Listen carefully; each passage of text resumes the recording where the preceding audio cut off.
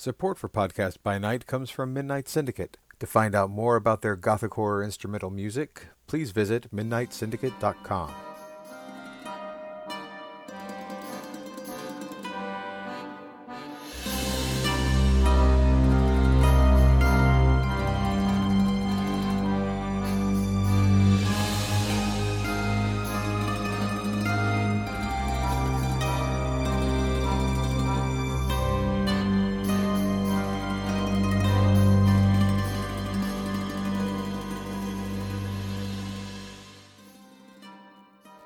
Welcome back. It's time for another installment of Podcast by Night. I am John Long. And I'm Jennifer Wolf. And we're your hosts on this wonderful little exploration of the World of Darkness's Vampire the Masquerade. Today, on this episode, we're going to be discussing what, Jen? Vampires. No, you aren't playing Lestat. Wait, what? You aren't. I'm sorry. You're not playing Lestat. I know it's hard because Lestat is really sexy and, you know, we all want to be that hot, sexy, troubled, angsty, I'm a badass vampire, but that's not all what this game is all about. That's right. Oh, fine. We'll explore that a little bit later on. On our last podcast, we discussed the larger World of Darkness at large, the whole encompassing globe that Vampire inhabits and how it differs from other games. And this time is going to delve into our focus of vampires themselves. What does it mean to be a vampire in the World of Darkness, and how are they different from other things from, like you said, Lestat, Dracula, Lacroix, Jeanette. Anyway. Jeanette was hot. I'm not going to deny it. Oh, no, not at all. Not at all. That show really set the bar. Okay, so why don't we start off with what's it like to be the vampire? Well, first of all, just for you, the podcast listener, we're going to be focusing for the at least a little bit foreseeable future on the flagship game of the World of Darkness, which is, of course, Vampire the Masquerade. That is the game that many of you, if you've gotten into the World of Darkness, this is the game you're playing. So welcome. And of course, for a lot of us, when we picked up this game, we already had our preconceived notions of what vampires were, whether it was, Jeanette and Lacroix or Lestat, or, Bram Stoker's Dracula or Buffy the Vampire Slayer, whatever the case was, this was our image of what the vampire could be. And then you pick up this book and you realize quite quickly, you have to get all that out of your head. This is not what's going on here. Vampire is a very different game than just I get to be the sexy vampire who sits there and, for lack of a better descriptive, vamps everywhere. This is a game that has themes of personal struggle, both externally within the World of Darkness, but also internally with the self. And in this, you're playing a monster who is clinging to their humanity. You used to be human, but now you're something different. And you're trying to figure out how that works in this world where you still look human. Heck, you may even still feel human. But you are now a creature who subsists on the blood of human beings for your nightly existence. That's not exactly the most cool, humane thing out there. Right. No, absolutely. My first, I think Dracula, Bram Stoker, was my very first impression of a vampire. And that really kind of set the bar as far as, with the Gothic genre, it was, other than Varney the Vampire, it was sort of like the first gentleman vampire, the first sort of, because prior to that, it was just a undead beast that comes back and drinks your blood. Yeah, it was sort of like a zombie almost. But with a little hint of it, because it always used to prey on their family. Exactly. Things like that. I will say in that description, not being Lestat, the personal horror aspect, it just made me think that, you know what, there's a lot of influence with Anne Rice in this, though. Exactly. With like Lestat being the humane monster, Louis being the one that's angst and moaning about his lost humanity because he still feels attached to it. Oh, Louis, why are you whining? Why are you whining? Why are you always whining? But On the other hand, though, like the mythology is completely different. The everybody's got those cool abilities. There, it is the idea that, unlike Anne Rice, in this world, it's a lot more dangerous to be a vampire. Exactly. You may not think so because you're all, ooh, I'm cool, I'm undead, blah. But no, you're going to find out, everybody, that this is a wholly different animal. You don't get to be Lestat where, hey, look, I'm a rock star and thousands of people adore me. Absolutely not. Because eventually someone's going to catch on to that and it's going to be bad news bears for you. Oh, yeah. Oh, yes. Okay, so let's see. We talked about the feeding, the clinging to humanity. Yeah, exactly. Vampires are kind of horrific when you think about it. The point of the game was to explore those feelings of monstrosity and humanity that kind of linger in all of us. And really, the ultimate struggle in Vampire the Masquerade is not so much being a vampire hiding in the shadows from a human world. The struggle really is you are an inhuman monster who is masquerading as being human, and you have these urges to feed, this lust for power. It's like you're living with the ultimate id that's sitting on your shoulder. Let's bring it to a little Freud. You have the ultimate id that's just there in the back of your brain all the time, saying, feed me, feed me, feed me. And sometimes to feed that, it requires you to do these acts that if you were a normal human, you would be horrified by. The fact that I have to, every night, feed off of a human being to just be able to survive. After a while, you're like, yeah, this is really not cool. But it's more than that. It's the acts you even have to commit to hide your existence or to live amongst these other inhuman monsters. And consider this too. A vampire isn't a creature who dies naturally. A vampire lives for centuries, even millennia. And you sit there and slowly watch as everything you know and love dies or changes or time passes you by.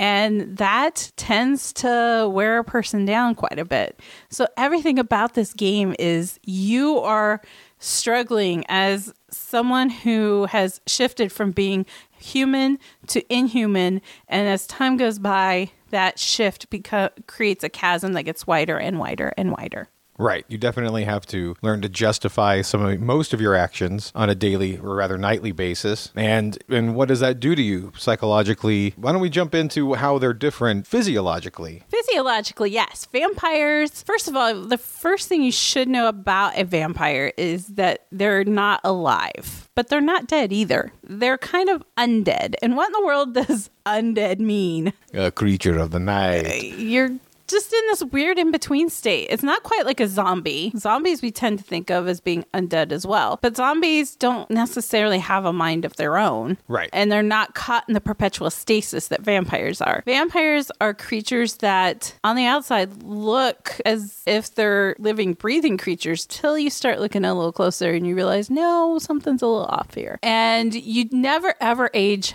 physically, even if you grow older and wiser mentally, especially if you've been living over centuries, but you never usually physically age as a vampire, which after a few decades of living amongst normal humans, they're going to start catching on something's up. So one of the things about the vampiric existence is that you can't ever be injured, really. I mean, you can be injured, but it's never permanent. You can't be killed except through a few means. Vampires can die, but it's very hard to kill a vampire. It's very hard to permanently injure a vampire. It's not like I can just go beat your head in with a baseball bat and think you're dead. That won't kill a vampire. Right. Yeah.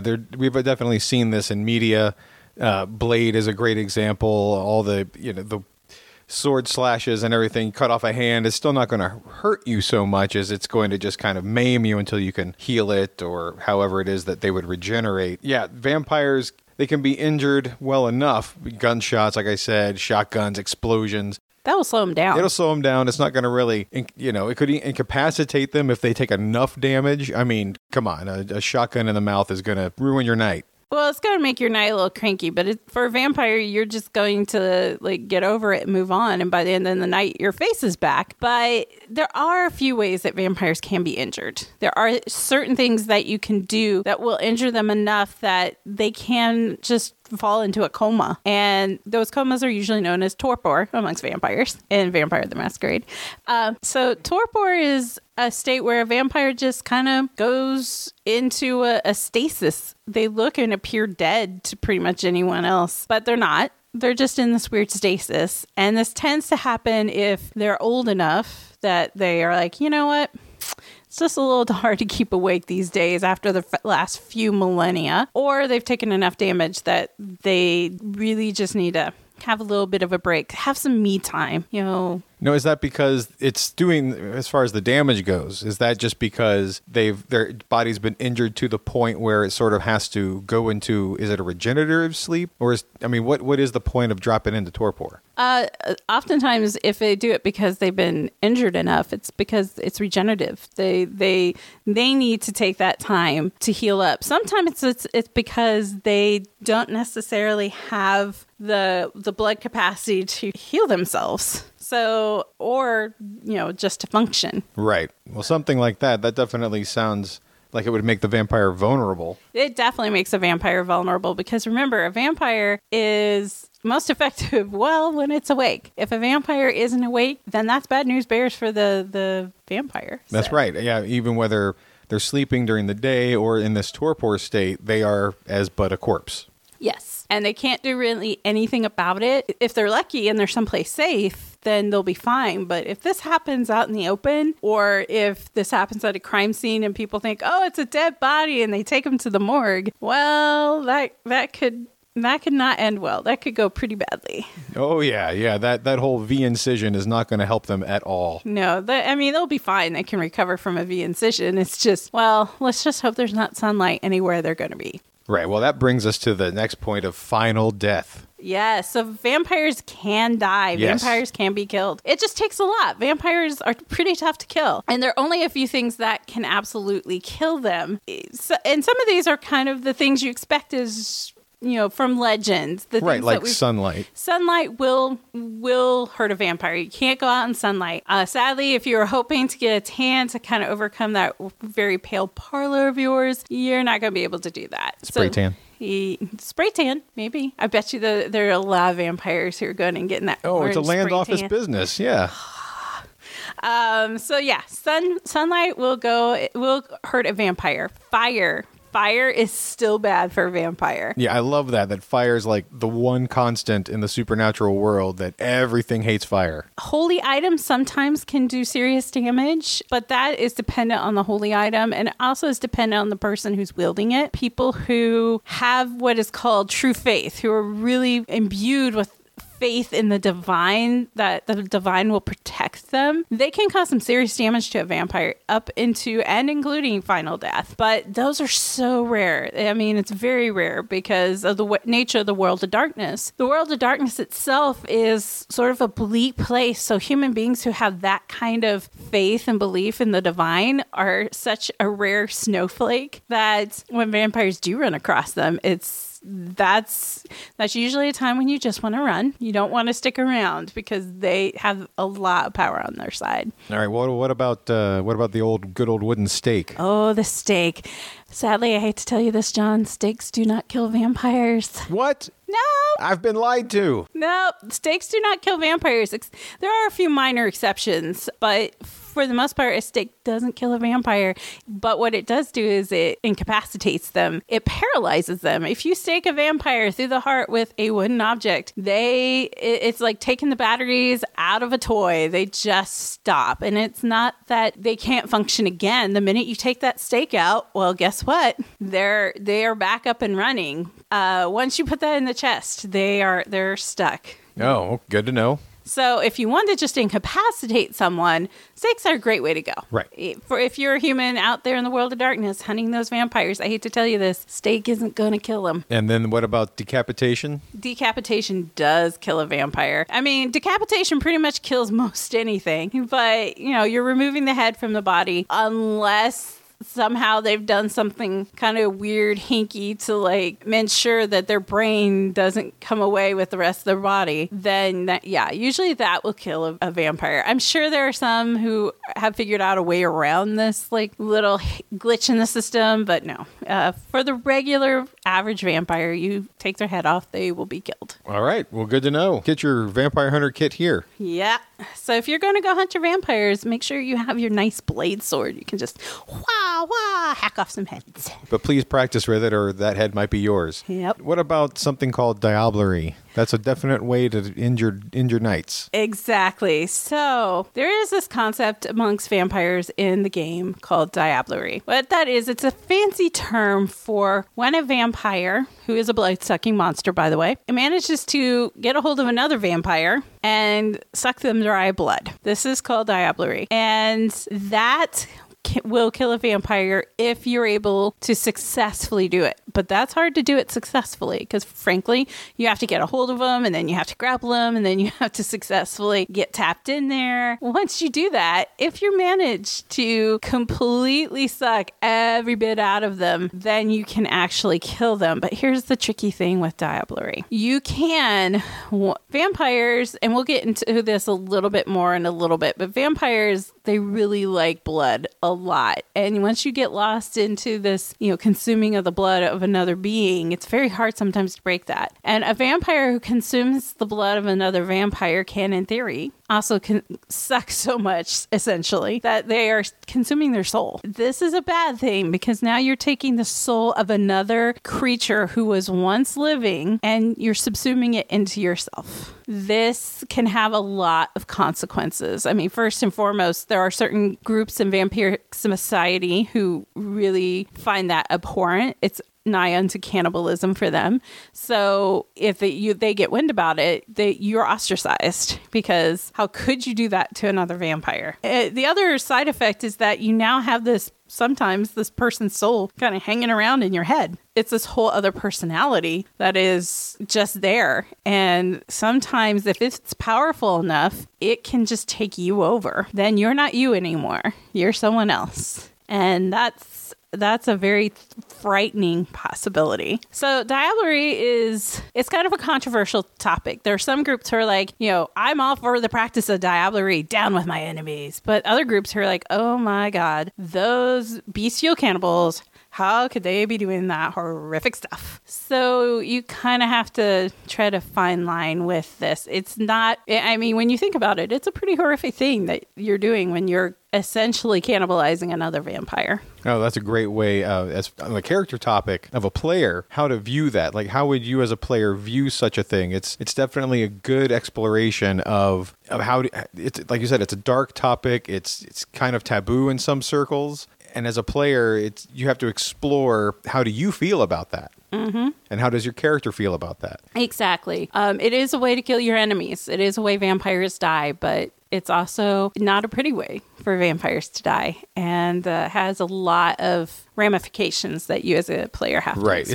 Is it worth it to you to be done completely with this enemy? But guess what? He could be hanging around in your head, and you don't know what that could do to you. Exactly. Cautionary tale, ladies and gentlemen. So, as you can tell, vampires are very inhuman. I mean, hard to kill them. Even when they go out in sunlight or fire, they can get injured, they can get killed. They're not like normal people. And I emphasize this because one of the aspects of vampires in literature, but also with this game, is, there's a thing called human sexuality. Oh boy, here we go. This is when we talk about the birds and the bees and the vampires, and when a mommy and daddy love each other very much. Yeah. So. Yeah, they stick the fangs where? No, that's not how this works. That's not how this works. No, not at all. No.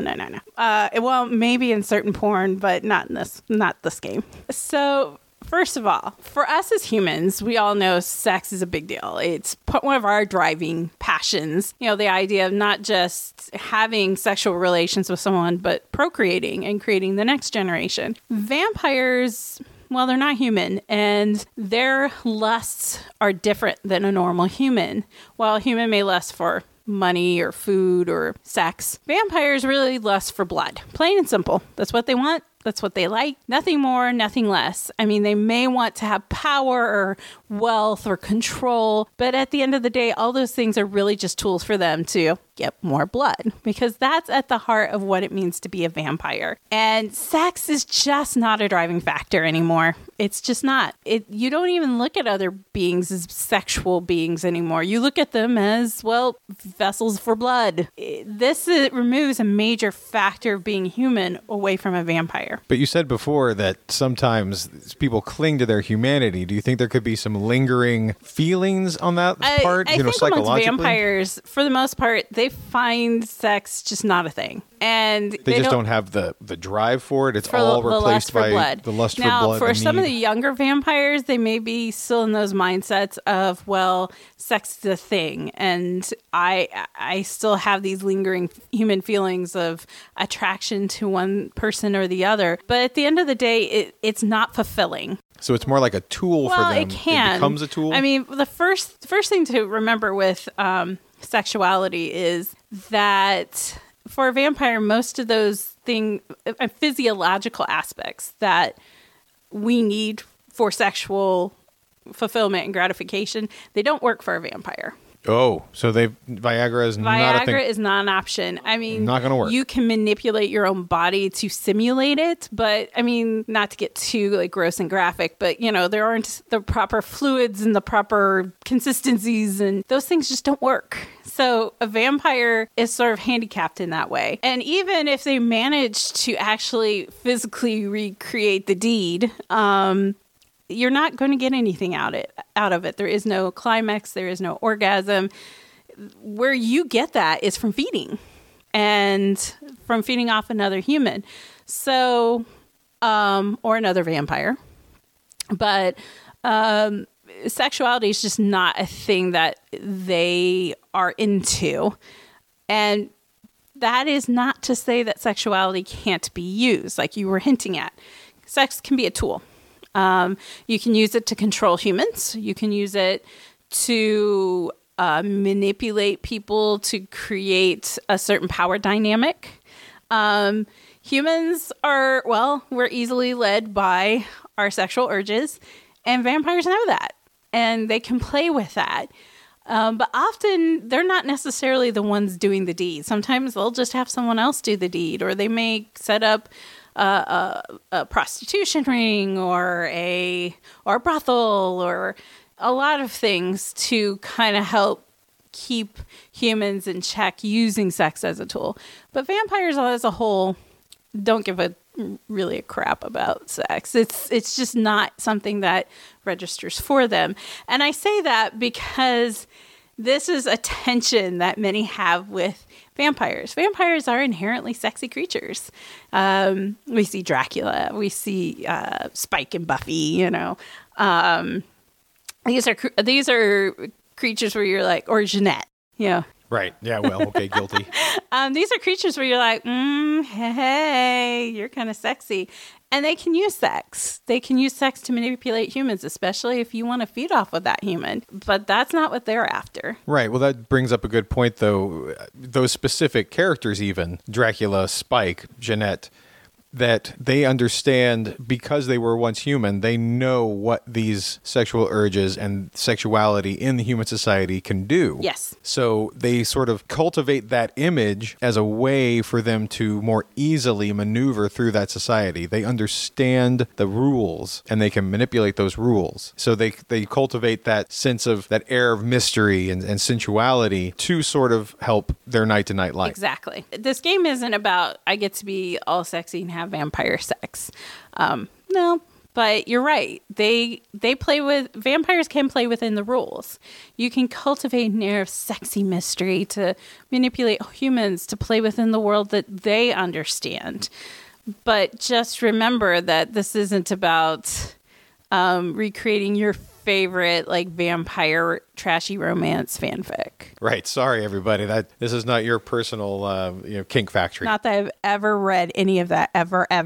Not that there's anything wrong with that, ever. It's just something for the player to keep in mind that at the core, this is how their society works, and this is the how being a vampire in this world works. Exactly. So now that we've been talking a little bit about sex and human procreation, how do vampires procreate? Oh, here come the birds and bees and fangs story. Yep. How do we make little vampires? Yes. So, well, obviously, vampires aren't born. They're created. Right. It goes along with everything that we've probably already seen in literature and media, that it is another thing that is a constant. Yes. If you've seen Interview with a Vampire, you have seen how vampires are created in Vampire the Masquerade.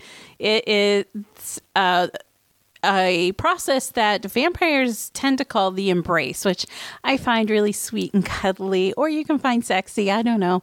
However you want to find it. You do you.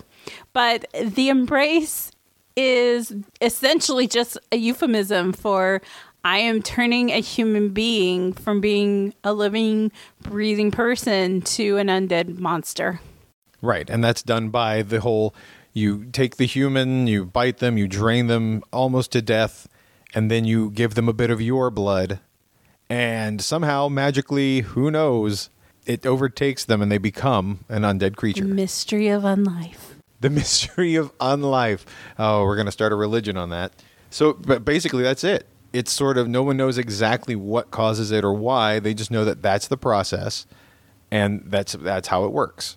Yeah, and once they're brought across, for the most part, a new vampire, a baby vampire, a fledgling, which is the term they tend to use, they now take on the supernatural powers of vampires. And usually you're taking on the powers of the vampire who created you. There are a few exceptions to this, but for the most part, that's how this works. Your sire, your creator, has particular gifts and skills that they have inherited from their sire, and so on and so forth. So you take on those abilities as well. And you become part of a larger bloodline of vampires that in Vampire the Masquerade we call a clan. Right. This seems to also stem to the idea of lineage, as you said, bloodline belonging to a generation, if you will, of vampires that have the same blood coming down from time immemorial. Mm-hmm.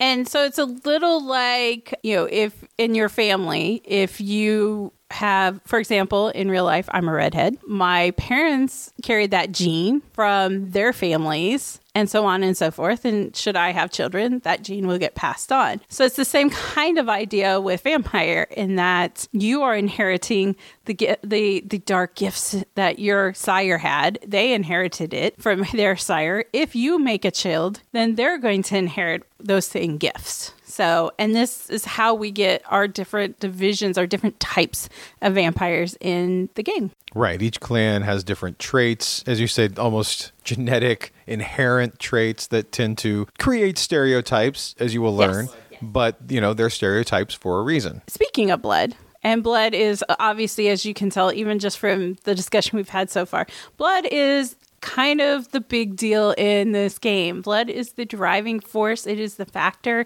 It is what every vampire needs and wants and craves. And why? It's because it's what's for dinner. That's what you eat. Blood, it's what's for dinner. Right. It's not just what keeps you moving. It's also what helps you power certain. You can manipulate it, as you said before, to manifest different abilities that we see in the media for vampires. They're here too. So as a vampire, what you want all the time is blood. It can be any creature's blood. It can be humans. It can be animals. Honestly, the thing is that humans are much more satisfying to a vampire than an animal will be. You can have and eat an animal, and if you can manage to catch one and there's no humans around and you're desperate, have at that moo cow that's just sitting there in the pasture.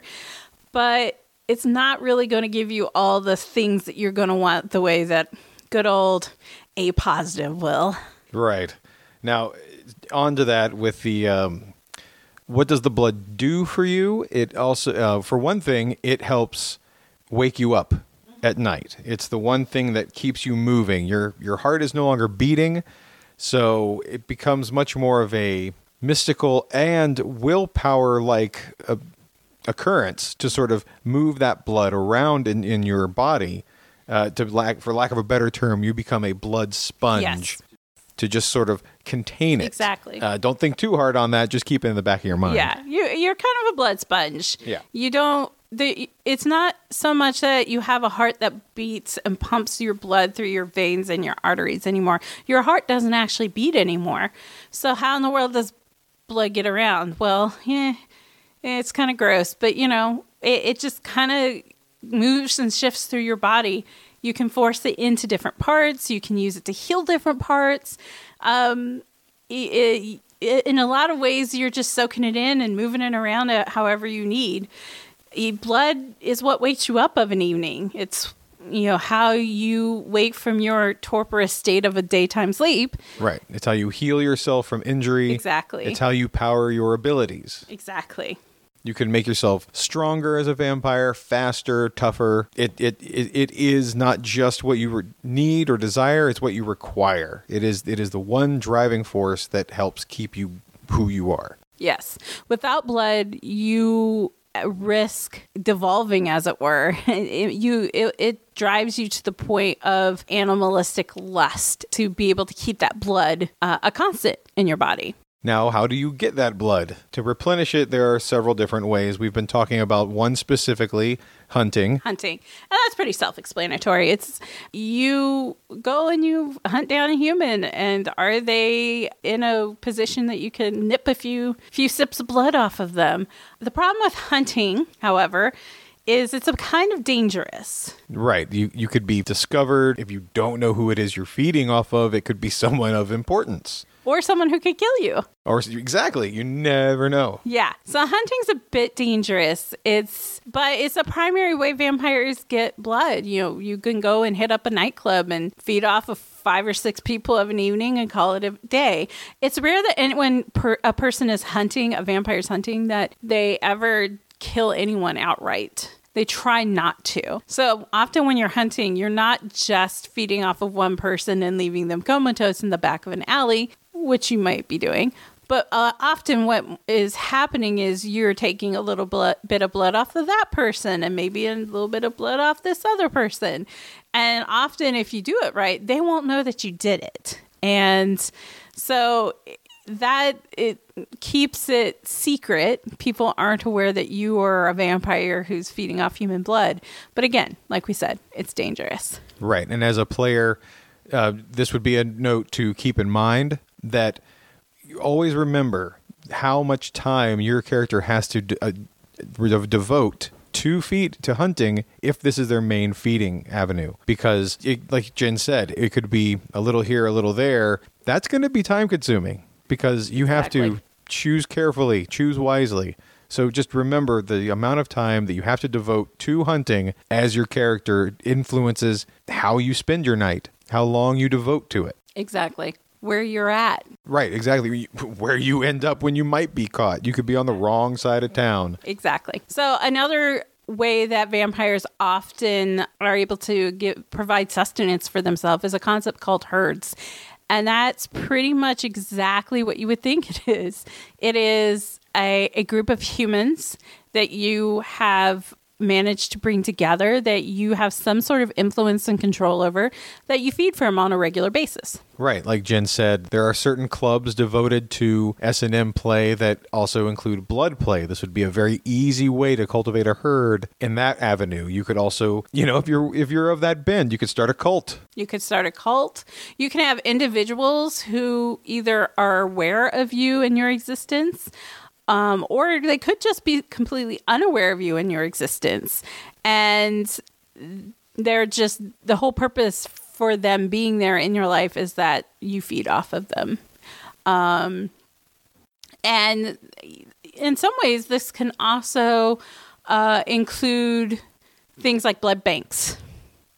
A vampire can have a blood bank that they use that it's kind of a two-way street. They have the blood bank that allows them to have influence, say, in the medical establishment. But, on the side, they're also able to feed themselves. So you can have a blood bank. You can work at a hospital.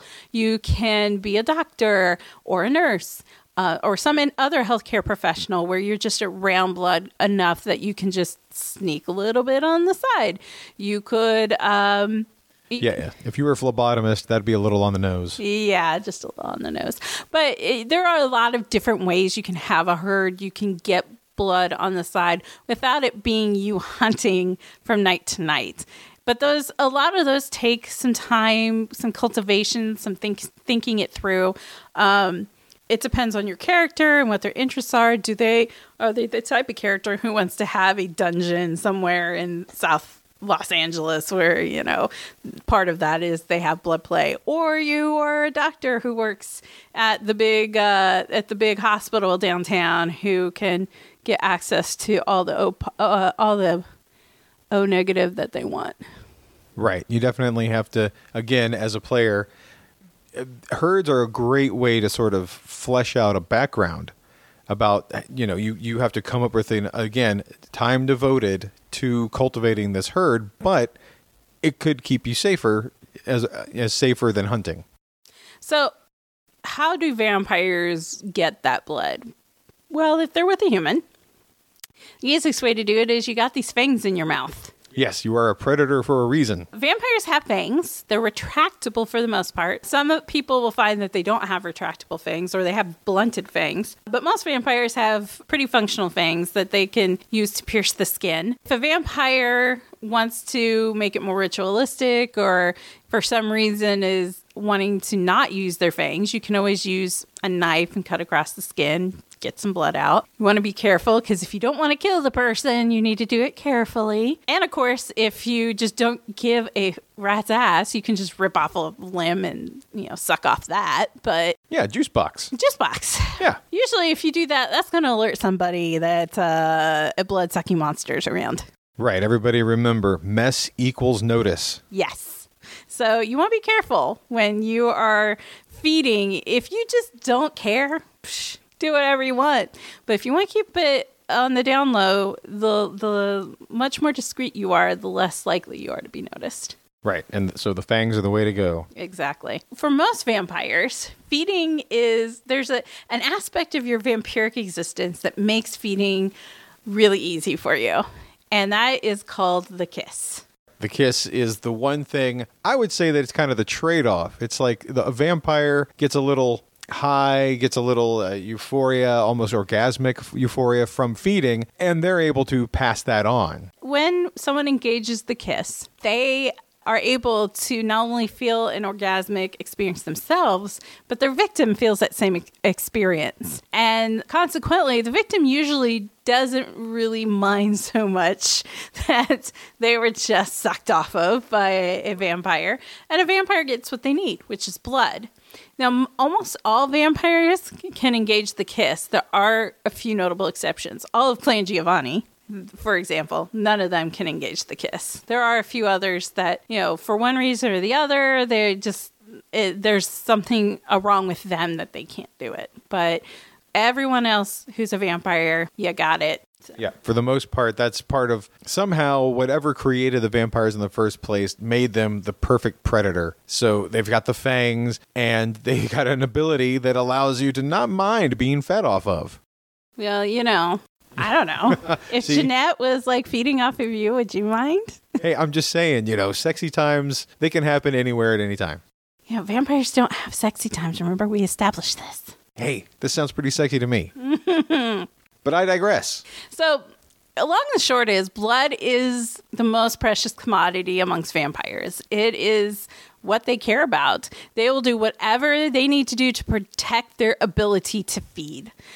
Blood is the one thing that's the common denominator for every vampire, no matter how segregated they are as a society. Every one of them is going to need it, and every one of them is going to do whatever it takes to ensure that they're able to get it. And for a vampire, you need to have a constant supply of blood. You always have to have it in your system. If you if you want to be able to do anything, power your powers, wake up of an evening, you're going to need to have it in there. If you don't, then that means that you are at risk what's called a blood frenzy, which means that you're going to do anything and everything in a mad craze to get blood in your system right that moment. That means attacking anyone blindly. And that creates quite the problem, because then you're not controllable. You can't control yourself. Very few people can control you. And that tends to draw attention to yourself. Right. And also having that supply, like you said, has led to the formation of societies to protect entire cities, to keep not only, personal influence and goals in check, but also keep that supply safe. Exactly. One of the key things that we mentioned earlier with hunting and feeding is that you have to think a little bit of a vampire and how much blood they need. These are creatures who don't naturally produce their own blood. Normal human beings, we produce our own blood. Vampires do not. And they need that constant supply. So to get it, they have to feed off of a whole human being or more to get the amount that they need to function. The older you get, or the more powerful you are, sometimes you need more than a whole human being. You may need 2 or 3 human beings just to be able to function. Think about that. I mean, really think about it.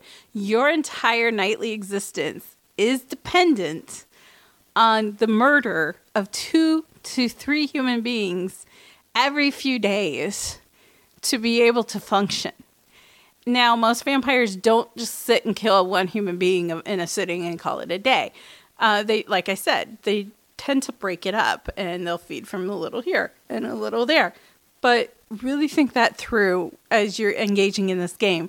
You're playing a creature who needs to murder to survive. And you're trying to figure out, how do I not murder to survive, but still survive? That is at the crux of vampire. That's some real horror here. Absolutely. There's a whole different mindset to playing a apex predator as a player to keep in mind, with the idea that, you feel all big and powerful and I'm strong. I can lift a car and blah, I'm not afraid.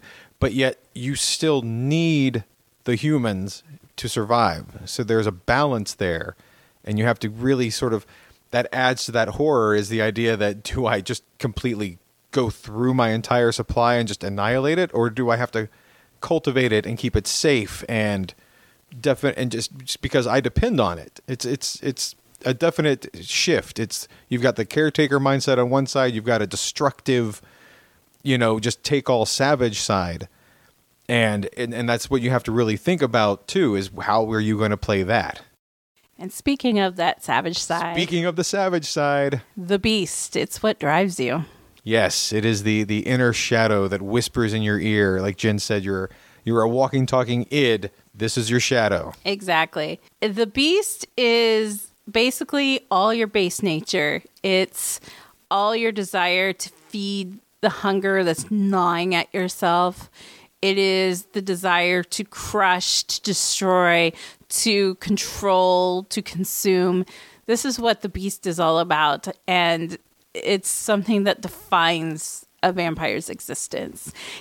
It's not as simple as that evil voice on your shoulder that's telling you to do the naughty thing. This is a compelling, overwhelming desire to give in to absolute destruction and chaos.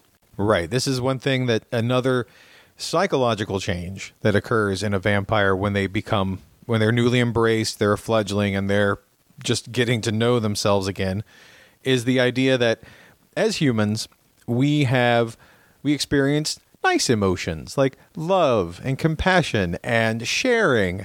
But I like those emotions. Those are good emotions. I think we should all cultivate them more. But as a vampire, the beast warps them. Love becomes lust. Sharing becomes greed. You don't want to just, if I give you something, I better get something in return. Exactly. It's just, it warps whatever you feel as a human. So also as a player, it's fun and can be kind of scary to explore that mindset of how do I turn my emotions on their head into that dark place and still function. The beast is it's not really well understood by vampires. They just know it exists. And it's really only satiated by blood. It keeps it calm. It keeps it happy. It helps, again, goes back to the blood and the feeding. You kind of, if you can keep a constant supply, you can keep your mind, your wits about you on a nightly basis. Exactly. You can use sheer willpower to force back the beast, but it's always there just underneath the surface. And it just really needs an excuse to break out. It'll look for pretty much any excuse. Oh, yeah, which goes into the idea of territory, conflict. Anything that might set your teeth on edge, this thing's going to push it that next inch over. If there's a line, the beast wants you to cross it. Yeah. It heightens your emotions. Like John said, it's not just about you hating something. You loathe it. Right. You don't just desire something. You lust for it. It just pushes it that extra edge. And your existence is consumed by the effort to try and keep this desire at bay. And usually most vampires do this through a pretty strict set of moral ethics that we'll discuss in future episodes, but they follow these paths of morality because they're trying desperately to keep that beast in check. Right. Another thing to keep in mind as the player is that this struggle, this nightly control of your beast, I don't care how lazy you are, I don't care how disciplined you are, but that discipline, it comes naturally to a vampire because it sets up control of those urges. But those urges sometimes can get the better of you. That's right. What happens when you can't control the beast? It's called a frenzy. Dun dun dun. Dun dun dun. This is when a vampire loses their shit. Right. Self-control, willpower, all gone. Yeah. They turn into their most animalistic self. And they're going to just lash out until they get whatever it is that they want in that moment. It is like your worst 2-year-old temper tantrum, except that this is a fully grown former human adult with all these superpowers. So imagine that. Imagine a toddler who is just having a full-on meltdown, except they're a vampire. That's what a frenzy is. They're lashing out. They will attack anything. They will do whatever it takes until they are brought out of that moment of frenzy. There are several ways to do that. One is by simply incapacitating them. You can incapacitate them. You can quell the beast. There are certain abilities that allow other vampires to assist you in calming you. Yes. You can just stake them. Well, that's incapacitative at an nth degree. Yeah. Just break that table leg off and here we go. Pow! There you go. Vampires are always going to be struggling with the beast. Right. And every night tears at that self-control just a little bit more. Vampires really do live in fear of what will happen if that self-control is completely gone forever. When that happens, if a vampire loses complete control of their self and their mind and their willpower, if they give in to the beast, they enter this permanent state of frenzy called wassail. And once you've entered wassail, there's no coming back from that. Right. You lose all sense of the human you might have been, the under control and cool, calm, collected vampire you were. You essentially become the manifestation of a vampiric beast. Exactly. You're nothing more than an animal with these base urges, and you're going to seek them out until you're stopped. Yes. And everything that was human about you is now gone. And most every vampire who enters this pretty sad and horrific state is hunted down and killed. There's only one vampire on record in all of the game that I know of who survived. But most everyone else is destroyed. Wow, that's pretty tough. Yeah.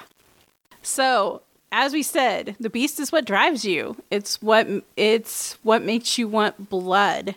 But the blood isn't just for satiating the beast. No, now we get into the fun stuff. Blood also gives you superpowers. Yay, you're a fanged cape man. You are a fanged cape man. It's like being a superhero, only not. What? You mean I gotta put my tights away? You can wear your tights if you want, John. No, all right. I won't look very good in them, but I'll put them on. Everyone has heard the stories about vampires and that they have certain dark gifts that Yes. they can employ, whether they're super fast or they're super strong, or they can look you in the eye and control your will or your emotions. In Vampire the Masquerade, yes, as a vampire, you do get special superpowers. Right. A lot of these abilities, again, lexicon note, they're called disciplines. They go back to what we talked about earlier about the embrace and lineage. Certain groups or clans, as that we've said, will have different combinations of these disciplines, and that is the core abilities that help you on your night-to-night existence. Exactly. Over the centuries and through all these many generations, vampires have developed these special, unique groups of powers that they can access, and which give them superhuman potential. And like we said, there are clans, and clans tend to manifest about three of these abilities that they themselves are just. It's very easy for them to learn how to do them, and there are. It's not that you can't learn other clans' abilities, but you, being a particular clan, find these three are the ones that you learn the easiest, and then you can learn from other clans. Right. The powers, as we've grouped them loosely here in 5 main categories, or ideas, rather. Let's think of them as ideas, because nothing's really set in stone here. Exactly. These are, it's like you said, it's very loosely just 5 kind of ideas of what these powers kind of center on, because there's a whole variety of different ones, but there's ones that kind of concentrate on specific aspects of, just vampiric existence. The different attributes of who you are. So first, there's the physical powers, which is, as Jen said, the strength, the speed, endurance, stamina. These things make you just engines of might. And then you have mental powers that allow you to do things such as imposing your will on another person. You can tap into your extrasensory powers. ESP. Or you can literally cloud the minds of men, get all shadow on people. Oh, that's my favorite part. Yeah. Who knows what evil lurks in the hearts of men? The shadow does. And then there's social powers. Right. These powers allow you to manipulate and twist emotions. They're to varying degrees. And then we have some other unique powers. And these powers tend to be very specific to particular groups. Right. These would be what we've termed transformative powers. These are powers that allow you to either manipulate your own body, or you can manipulate others into different forms. Right. This comes in with the shape-shifting into a wolf, or the typical Dracula stuff, wolf, bats, mist. But there are others that are more twisted than that. Yeah, you can actually form other people's bodies like they're putty. Yeah. Ooh, that's just fun. Yeah. Okay. And then you have your mystical powers. These are my second favorite. Yes, these are probably the most rare amongst vampires because only specific clans actually can use mystical powers. These are things that from the outside and even in practice are magical in nature, even though they're still powered, as we said, by your blood. This sort of is where it gets sort of Harry Potterish. It does. And it's you're either manipulating aspects of your own vampiric blood, or you're you're using your vampiric blood to help manipulate mystic aspects of the world. So like you said, it does get a little on the Harry Potterish side. Right. Typically, a lot of these, as I just thought of, tend to be either, like you said, your physical aspects of others, or the elements around you. So vampires can have any one of these in combination with another. So you can have a discipline that's a physical discipline, but also have more of a mental-based discipline and a social-based discipline. Or you can have a mental-based discipline and a social-based discipline and a mystic-based discipline. You can have them all in any combination. Some clans have them all physical, and those are the machines. We send them to go beat up the things over there. Yeah, it's whatever your particular bloodline has lended itself to, that's the combination you're going to have. Every clan is going to naturally, innately have about 3 of these that they are just really skilled at.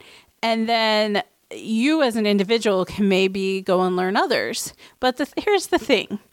Because of your bloodline, you're innately predisposed to learn the ones that your sire knew and their sire knew and their sire knew. But you need to find someone else to teach you the ones that you don't innately know. And for them to teach you, they actually have to give you blood so you can tap, because they've already figured out how to tap into it.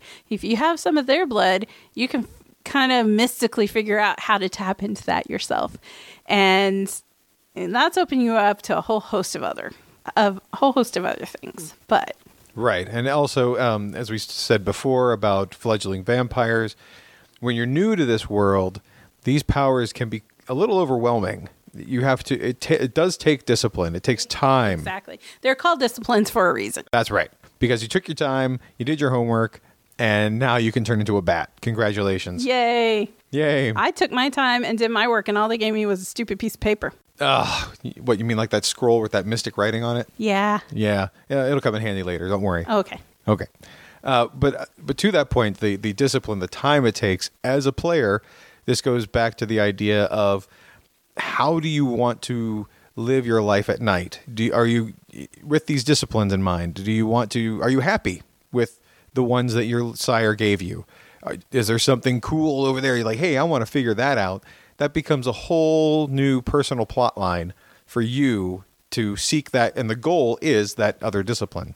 Exactly. So there, as we say, this game has layers upon layers. It is the most amazing, like sandboxy, find your own way kind of game. So this is kind of brings us to the end of this first episode of exploring what it is to be a vampire. Obviously, there's a lot more to it. This is just the first episode, and we just really wanted to cover, like, you as the individual vampire. What is it that you want to... What is it about you? How are you different from being a human? And it's a very complex society you are now entering.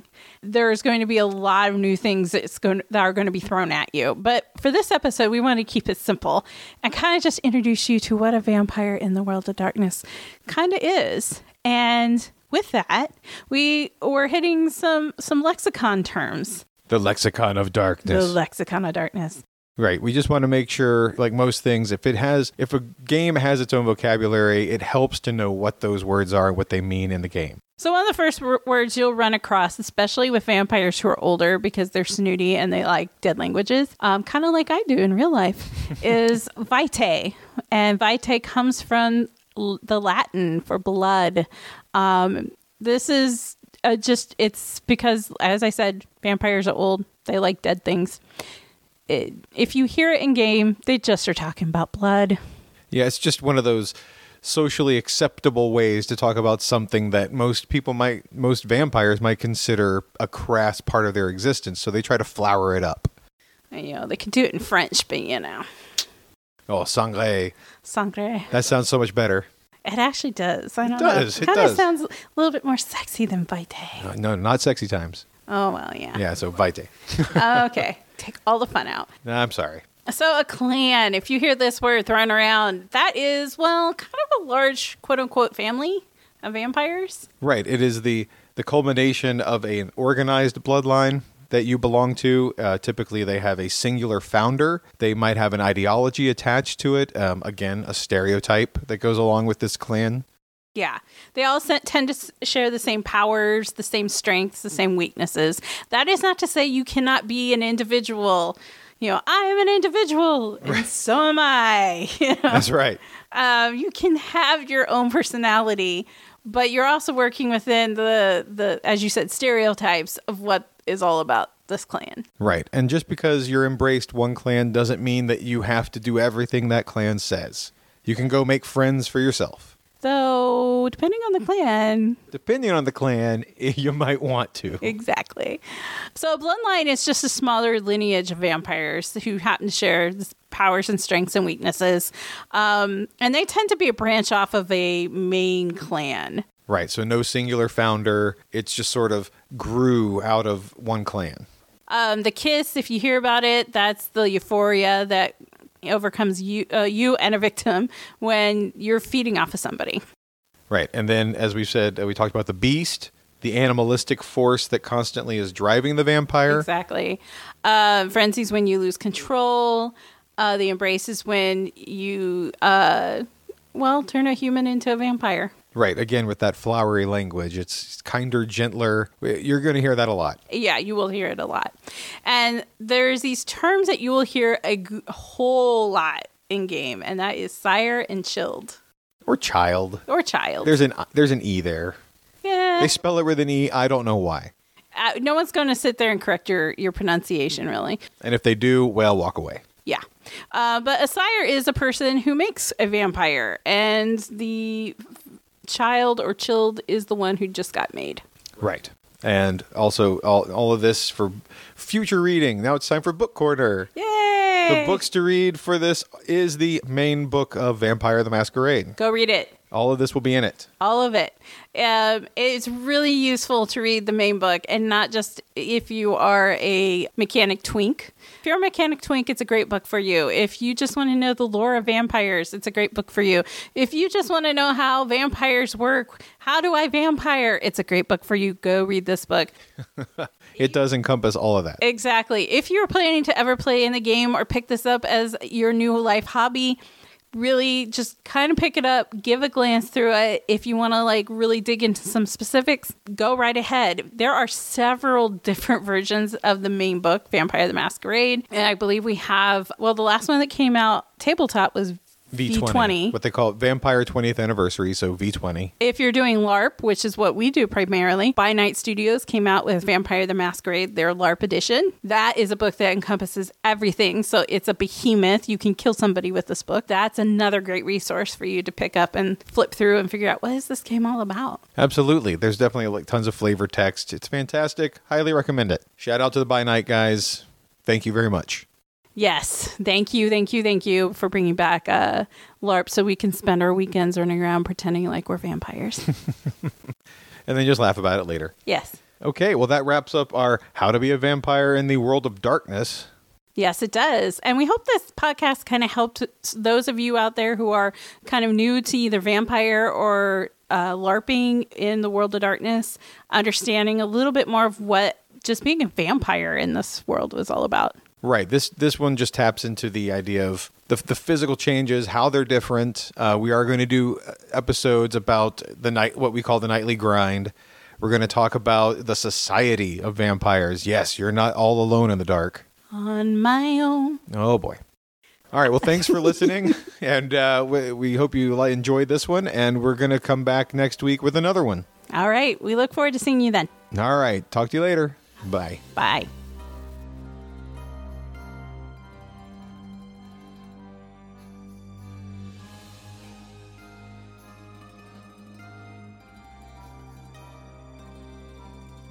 And if you want to get a hold of us outside of our normal podcast hours, you can find us at Podcast by Night on Facebook. You can also find us on Twitter at By Night Podcast, or you can email us with any questions, thoughts, opinions, anything you want to communicate to us. You can do that at podcastbynight@gmail.com.